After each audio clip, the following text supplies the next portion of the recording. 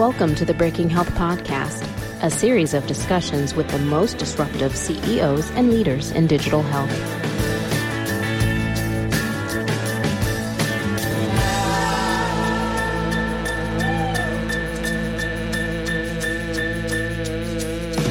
Hey everybody, welcome back to the Breaking Health Podcast, post-election edition. Steve Krupa and I are, this is Tom Salemi, your introduction guy. I'm here with our host, Steve Krupa of the Silos Group. Hello, Steve. Hi, Tom. How are you? I'm recovering. Thank you for asking. Yeah, it was you and everybody else in the Northeast. Yeah, I feel like we need to have another Digital Healthcare Innovation Summit because I believe everyone in the room probably didn't think this was going to happen. So the tone of our discussions, in some regard, we're sort of looking toward, a Hillary administration or a Clinton administration, and it's not going to be that. So interesting in changing times ahead. Which is that a good thing for a VC or a bad thing? Because there's going to be disruption. But there's also just great uncertainty. I'm not so sure it's a good thing. I think we, had a set of expectations about where a Democratic president would take sort of the government portion of healthcare, which is big. Yeah. Bigger than 50%, including the ACA, which the president-elect is vowed to repeal and replace. And so it adds uncertainty in the area of healthcare across the board. We don't know who's going to run HHS. We don't know what their ideologies are going to be.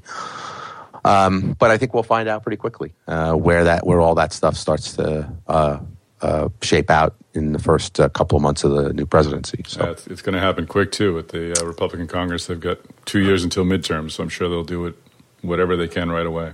They will. I mean, I don't know. People probably have a rooting interest in one direction or another on that many issues. I think there's a filibuster is maintained for the Democrats, so that they'll still be in on any negotiations.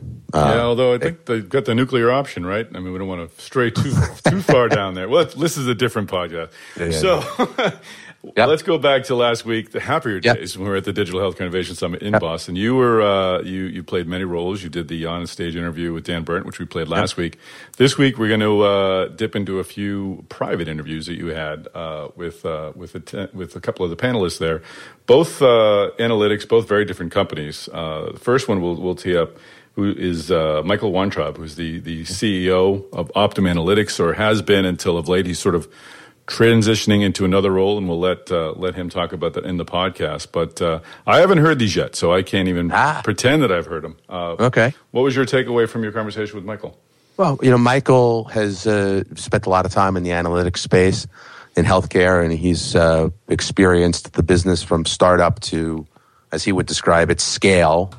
While he was at Optum Analytics, and I think he provides some interesting insight into the value of the analytics companies across that space, and he also gives us a little bit of information about what his next journey is going to be. And I think maybe I'll just leave it at that and let the interview speak for itself. I like it being cryptic, and Optum, of course, is one of our very special sponsors of the conference, so we're very happy to have their support. And then following the break, you had a conversation with Mudit Garg. He's the CEO of Analytics MD. What was your takeaway from that conversation?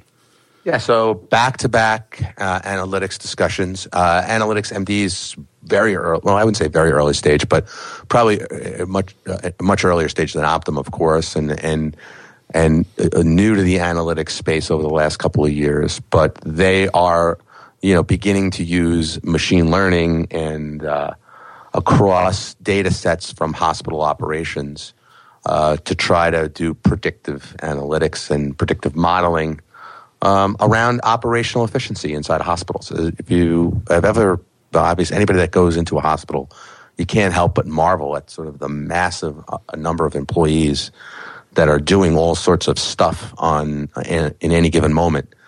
And one of the tricks to being competitive is figuring out how to staff and organize those activities. And so Analytics MD is trying to provide data solutions to guide managers on how to run various departments inside of hospitals. And it's very interesting. He's a young guy, very bright, and I think we did a couple of use cases on this product in the conversation. Excellent. And we will have both of these interviews in video form, too. These were done on camera, so those will be coming out in the coming weeks, I'll have more details about that when I do the break in between the two interviews. So, all right, well, let's roll these conversations.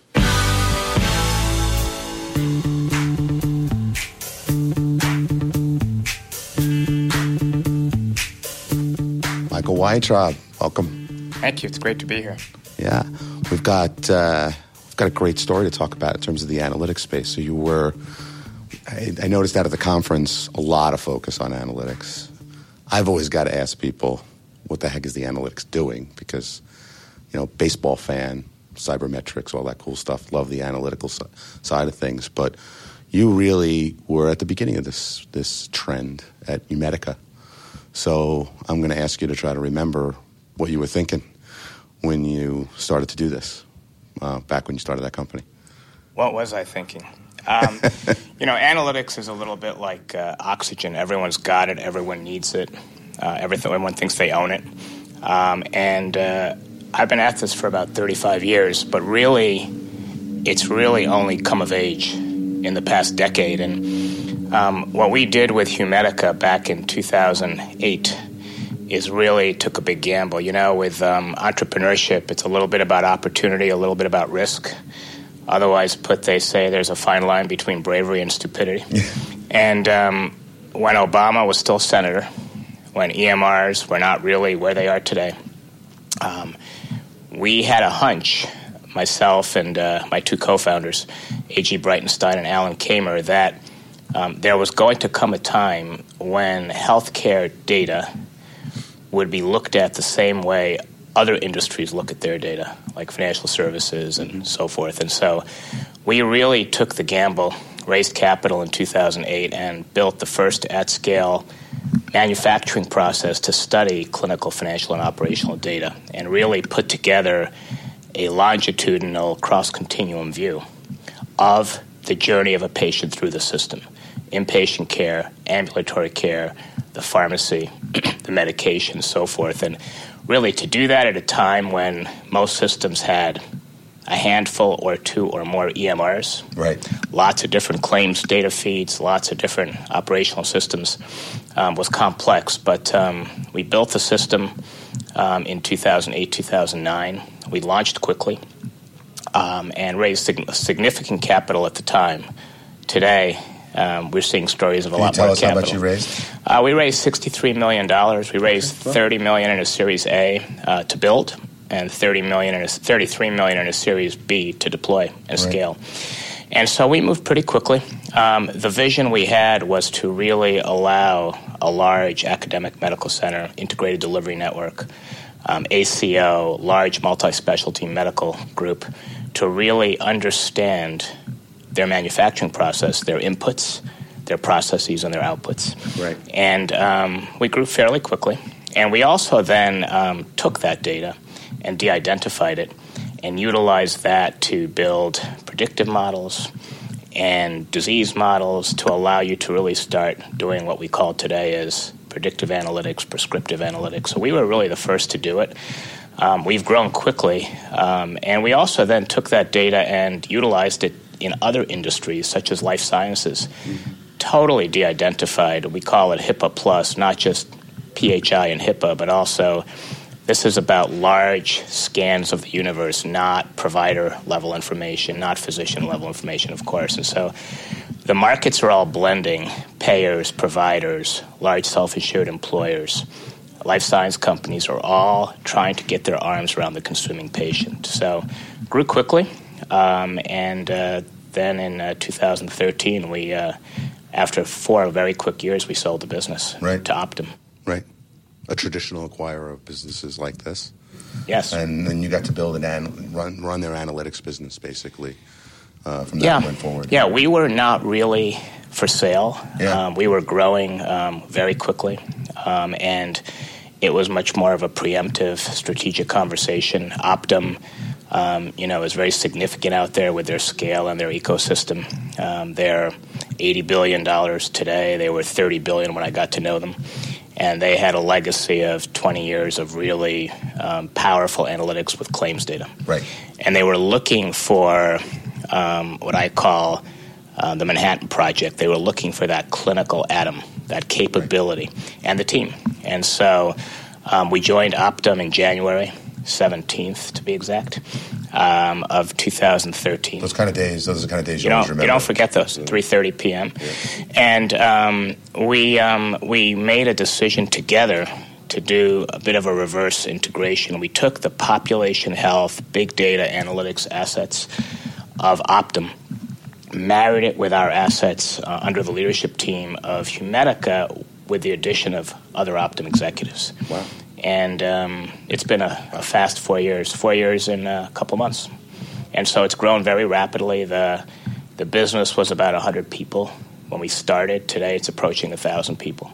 Wow. And we're in all 50 states. We're quickly touching almost 100 million patients with our data. And it's been quite a ride. It's been going back to school for me in a great way.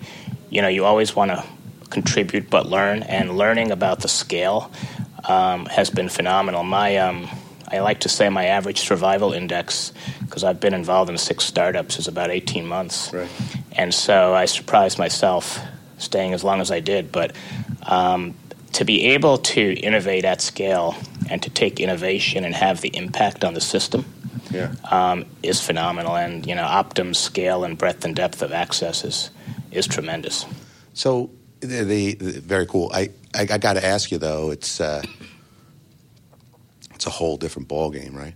I mean, you get to be your own boss when you're running your own company, and you get acquired by what is a very large company. Yep. I can't even keep track how big Optum is. It's so big. Was it fun to stay? What made you want to stay? I mean, was it sort of like, oh, I don't have to worry about raising money anymore? Yeah, you know, I don't have to worry about all these things that you have to do in a startup. Yeah, actually, I think raising money is exciting. It should be exciting when it works. Yeah. And I had great investors between Northbridge, now Flair, and General Catalyst, and Bain, and Leerink, and several other strategics in the B round. But there's a lot of energy and passion and emotion that goes to building a company. Quite a few of the people on the management team and below have been with me for over 30 years in multiple startups, so it's a bit of a family. We know how we complement each other. Right. But you get to a point in your career after 35 years where you need to ask the question, what are you trying to accomplish? And when I started seeing the scale of Humedica as Optum Analytics grow from, you know, where it was to where it is today, and then you sort of step back and say you're actually impacting the healthcare system at scale, it's pretty rewarding. Yeah. And so you're working with the who's who in the healthcare system. You have tremendous access, and you're actually touching more lives and more patients, and you're growing faster. So for me, it was a little bit about a different journey. Having flexed the startup muscle over 35 years, I actually did this with the intention of playing it out as opposed to flipping it and doing another one. Right. Yeah. Most guys get out of there in about 6 months to a year. Yep. And the team stayed. Yeah. The team stayed. Cool. So when you think about innovation at scale, and I love that term, and you think about what you've accomplished, give me a sense of what you think the great innovation that you were able to sort of bring out of this 1,000-person team, where you had large data sets, obviously, to work on, large computing capabilities to draw from.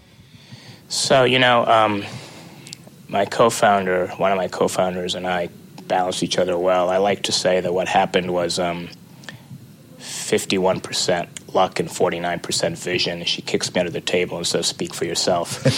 I think that in many ways, what she'll say, and I agree, is that we spawned an industry because there were a lot of point solutions at the time, right? But this wasn't being done at scale, and the country and the healthcare system needs it to be done at scale. Since then, you've seen what's happened in the proliferation of other companies. Sure. They've been born, they've been acquired, some are still independent, some have IPO'd. And so we took a gamble before health reform, before Obamacare, before the Affordable Care Act, And it was a belief system we had that this was coming. So I think that we've contributed to the industry. We've got a phenomenally talented workforce. We're building and innovating. We're on a path to continued growth, and we've become a strategic asset within the Optum family in a business that is approaching $100 billion, just Optum.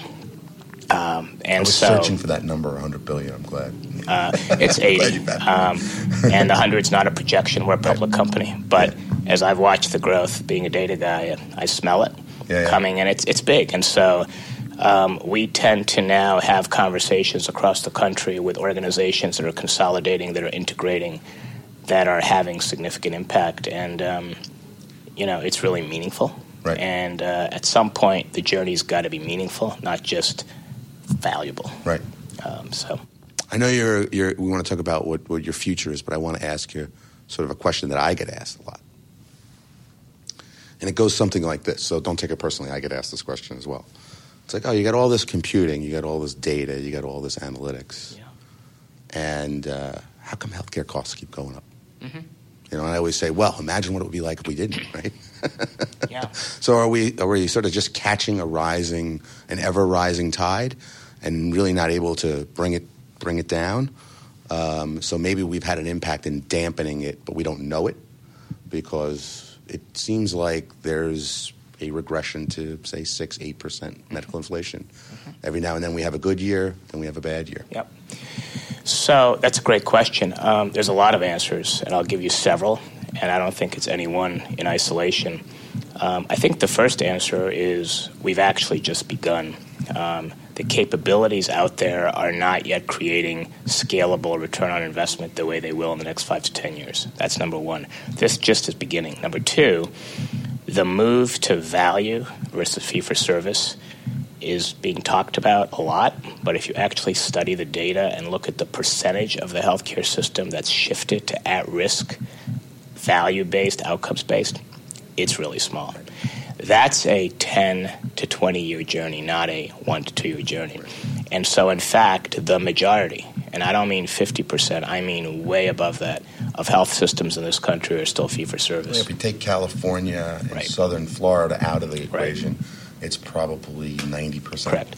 So I think the incentives have to get aligned to focus and harness and motivate. So that's number two. Number three, as our MIT health economist talked about this morning, one of the reasons is because this country can afford it. And so we make all the mistakes we can afford to make. Well, I don't mean it that way. I mean that some of the really expensive health care for a small percentage of the population is still in the system as a privilege and a choice. Right. And so I have relatives in Canada. When certain things happen, they don't have access. Right. Here we have access. So I think that's not going away. And so do I think there's a tipping point coming where the capability that we have, the data, the technology, the incentive systems, the transition to value is going to actually have an impact? Yes, but I don't think it's I don't think the acceleration is in the next couple of years. I think it's a decade plus journey. Yep. I do. And if we're lucky, we'll still be doing this, right? We will definitely be doing it. I think there's more happening in digital health now than in the last 35 years of my career. When I see these 25-year-old CEO entrepreneurs, I'm like, man, I was too early. Because they have the world at their fingertips. There's so much opportunity. And so the technology, the cloud computing, the information highway that's been laid down, the cognitive computing, the AI, all of that is coming together in a way that wasn't possible before that information was out there. So, look, we explore this at Healthagy through our podcast and through a lot of programming, through investing, and obviously taking a good sampling of the industry. And all we see is there's 1,000+ companies out there that are doing things of interest.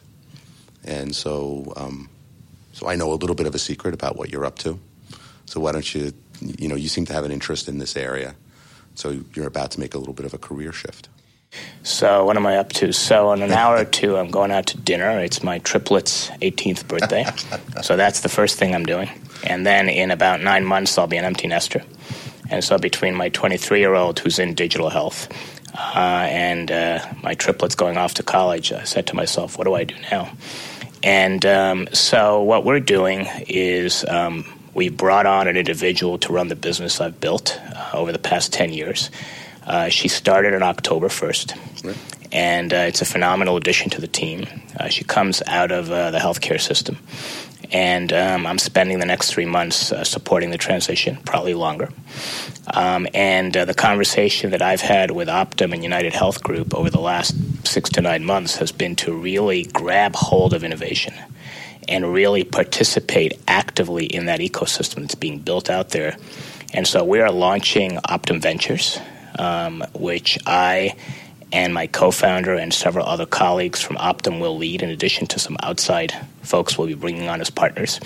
And the entire focus of Optum Ventures is to get back to what I know, which is entrepreneurialism, innovation, but to do it with the scale of Optum and the support of Optum's distribution channel, data assets, technologies, and domain experience and capital. Mm-hmm. And so I'm pretty excited about it. It's a way to both accelerate my participation in the innovation economy and also pay forward a bit and start supporting entrepreneurs more broadly in the next lap of my career. Great. That's a great outcome for you. It sounds like it's awesome. Really excited. Really so, excited. Just 2 more questions. Two more? Gotcha. Yeah. Okay. Do you want to share with us the type of things that you're interested in ultimately partnering and investing with Optum Ventures, the types of ideas that you turned on in terms of the future? So yes, but probably not yet. Okay. But we are putting forth an investment thesis that we're working really hard on. You're in the same space, and I want to take a little bit of time before I bring it to the marketplace, but we will do it. Well, when you're ready to do that, will you share it with me? We will. Absolutely will. All right. Well, it was great to meet with you. Thank you for your time. Hey, everyone. Tom here. I hope you enjoyed that conversation that Steve had with Michael Weintraub from Optum Analytics and Optum Ventures. It's going to be great to have another strategic investor in the digital healthcare space. Now, I'd like to introduce our next conversation. But before I do that, I wanted to tell you that we're working on the content from the Digital Healthcare Innovation Summit. We'll have some reports that we will compile from the summit, some original interviews that we did, including the 2 that you're hearing on this podcast today, as well as many others that I did and Stephanie Porcel from our staff did as well. And also wanted to tell you that it'll be available on the Healthagy website. So go to healthagy.com. It's the word health, followed by the letters EGY.com. Keep checking that, and we'll be putting content up there. Or, of course, subscribe to the Breaking Health newsletter. We'll send it right to your inbox. You need to go to healthagy.com to sign up for that. We just need your email. And finally, we're working on video presentations of the panels, the entire panels. If you'd like to see those, please do this. Do this one thing for me. Shoot me an email, tom@healthagy.com. Let me know you'd like to see those presentations. We're going to make them available to anyone who has attended the conference. But if you weren't able to attend for whatever reason, but want to catch up on some of the sessions, shoot me an email and we'll hook you up. So now let's get back to this next conversation, with Mudit Garg, the CEO of Analytics MD. Mudit was attending the Digital Healthcare Innovation Summit, and we reached out to him because we've been very interested in the company and wanted to hear its story. So this is another sit-down that Steve did with Mudit Garg at the Digital Healthcare Innovation Summit on November 2nd in Boston. Mudit Garg, how are you? I'm good. Thanks, Steve, for having me today. Yeah, the Digital Healthcare Innovation Conference Summit. So good to have you here. Absolutely. Is this your first time here? My first time here. I've absolutely loved the day. Yeah. In some ways, wish it was longer, though I know many of us wouldn't be here if it was longer, but I've really enjoyed the day. We did a good job. We had the governor of Massachusetts here. Fantastic. His insights. There's very few people who probably understand the government and the healthcare as well as he does. He does. He seems to get it both ways. I don't know if he's going to run for president or not, but he. I wouldn't be surprised. I would hope so. Yeah. So you're running a company, Analytics MD. That's right. And we both came into sort of knowing who one another were a couple of years ago as you started to get going. We know what you're up to from the title of the company, but talk to me about how you decided to do the crazy thing, which is start a business. Start a business and be responsible for paying yourself a salary. Absolutely, and many people may not. It was probably harder even on the family than it was on me to the make family this crazy is like, decision. what? What are you doing? But it was about probably a decade ago that I was working in a hospital. It was in rural California. I was shocked by the inefficiencies, the chaos, the usual stuff. But what really struck me the most at that time was this sense that we were failing the front lines, that they were being forced to surmount obstacles completely out of their control, day in and day out. And data was an extreme example of that, where we have just, last decade, asked people to enter data into EMR systems and staffing systems and billing systems. But that data hasn't come back to help anyone. At best, we've been getting dashboards and reports. It's been good for the EHR. It's been good for the technology EHR. providers. It's been good for the EHR. But as an end user, I'm getting bombarded by data, and I don't have time to look at it. And at best, if I look at it, it gives me a view into the rearview mirror. So that is what inspired me to say there's got to be a different way. That was the excitement around predictive analytics in the beginning. Yep. And the promise with the huge amount of data that we have now extracted and gotten, the computing power, the algorithms. But the frustration still was that is not enough to shape the actions of the people we need to shape the actions of without adding work to them. That is what inspired me, and it wasn't a straight linear path to figuring it out. It took took several steps and several iterations along the way, but I think the right answer is now emerging, where we take cognitive load off of the end user while providing them insights that they can act on in the moment. So I look at a hospital and say, this is like running like a small infantry, like an army. There's people everywhere. There's a lot of action going on. There isn't often someone directly in command, although theoretically the doctor's orders are being followed. And then there's a bunch of data that gets collected, and it's not clear to me what happens to that data, and it's not clear to me that it ever gets organized in a form that it creates a lot of value until maybe somebody questions a clinical decision or somebody decides to sort of improve a process. So when you start to work with a customer, do you first assemble the data? Is that the first task at hand? Yeah, and actually one of the points I wanted to mention as you were saying this that came to mind is the other insight was it wasn't as much the medicine that was behind the times as everything else around it. The medicine's wonderful. Right. The doctor is the quarterback of the medicine. There's the 1/3 that's not medicine. Right. They do a great job of that. But how do you manage and orchestrate the rest of it so that we can allow them to have the flexibility to do the best job they can? Right. And so when we start with an entity, with a customer, actually we don't start from data. We don't start from predictions. We don't start from algorithms. We start from decisions. What are the decisions that you want to have happen reliably, consistently, that can prevent a bad situation from happening? And we've chosen to start with decisions that are traditionally more operational, non-clinical. Right. Because my belief is that if we can just take a lot of that burden off of these end users, they know the right medicine. They train for 10 plus years, every one of them, to make the best clinical decisions. But the rest of it is what we need to fix. So we really start with decisions. What decisions are we trying to make? So give me an example of a decision. So let me give you an example of a decision. And in the chaos that you were just describing, the emergency room is a great microcosm of that chaos. If you ever walk into one, there are a few people who are in charge of saying, I need to be the manager of making sure this does not devolve into a really bad situation. And they're dealing with that day in, day out. What that means is you don't want lines waiting out the door. You don't want patients waiting, not being seen. That's both bad risk, bad patient care, bad experience. One of the common decisions you are anticipating is, am I going to run out of capacity? Am I just not going to have the capacity to treat these patients? Because that's when the worst happens. Constantly thinking of that is very hard. Constantly paying attention to that is very hard. The decision is, should I refocus certain specific resources in the moment? And they've had surge plans and things for a while. But how do you realize when is the right time to do it? So what our system will do is look at how cold is it outside? What's the weather like? What is happening in the ER? Dr. Smith's working. 4 patients are in the waiting room.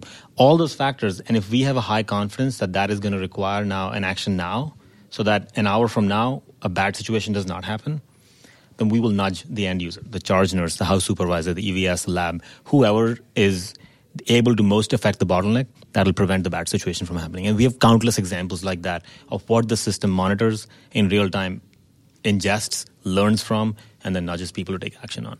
So is it the system by itself that's doing the nudging? Is it the system in combination with people? The system does the nudging by itself, but it enables a social dialogue with the operator to take the action. So, there's a big debate in the world of intelligence about AI or IA, right? Artificial intelligence or intelligent augmentation. Right.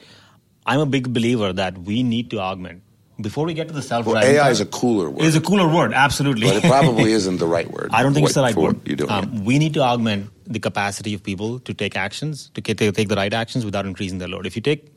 If I asked you to go straight to a self-driving car when you didn't have a GPS that could figure out the route, when you didn't have your cruise control, right, and when you didn't have the lane, I would get anxiety. Right, I have anxiety just thinking about it. But I want to at least be able to watch where the car is driving me. Absolutely. So what I think we need to do first is let people keep the hands on the steering wheel. Yeah.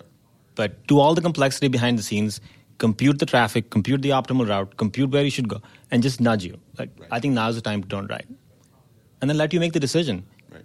And since the system's smart, it learns with what you choose to do. If you chose to go straight, and actually worked out better, all right, I gotta make note of that, and I am going to improve off of that. Right. That is a dream. That is, I think, what is going to make a sustainable way of using data to continuously improve outcomes, and that's what we are hoping for. So I'm reading this book called How Not to Be Wrong. Do you know the book I'm talking about? I don't know about the book, but I like the title. Yeah, it's basically try to make everything into a math problem, but understand what the math problem means. Mm-hmm. So you can take a computer, you can take data, right? You can do a whole bunch of interesting things, and you can come up with correlations and predictions that have no actual affiliation with real-world activity or no real-world benefit. So how do we train computer models to do that, to sift through that and be logical and real-world? And I think that's a very good balance. And I'll give you 2 examples on the opposite side of the coin for that. One is I always tell customers, there is correlation between solar spots and the stock market. Sure. But would I invest my money into the stock market? No. Right. Based on the solar spots? No, I wouldn't. Well, so, you don't know what you're doing then. Right, exactly. A lot of people making money on that strategy. So it is important the universe of what we consider in marries the human intuition, but doesn't rely entirely on the human intuition. Because I'll talk about the flip side of that. One of the big beliefs in any of the ERs you go around the country is on full moon nights. And then I had this, the first time we ever did a prediction, and the nurse was telling me that, did you take the full moon effect into account? I didn't know if he was pulling my leg or if he was being serious. He was being serious.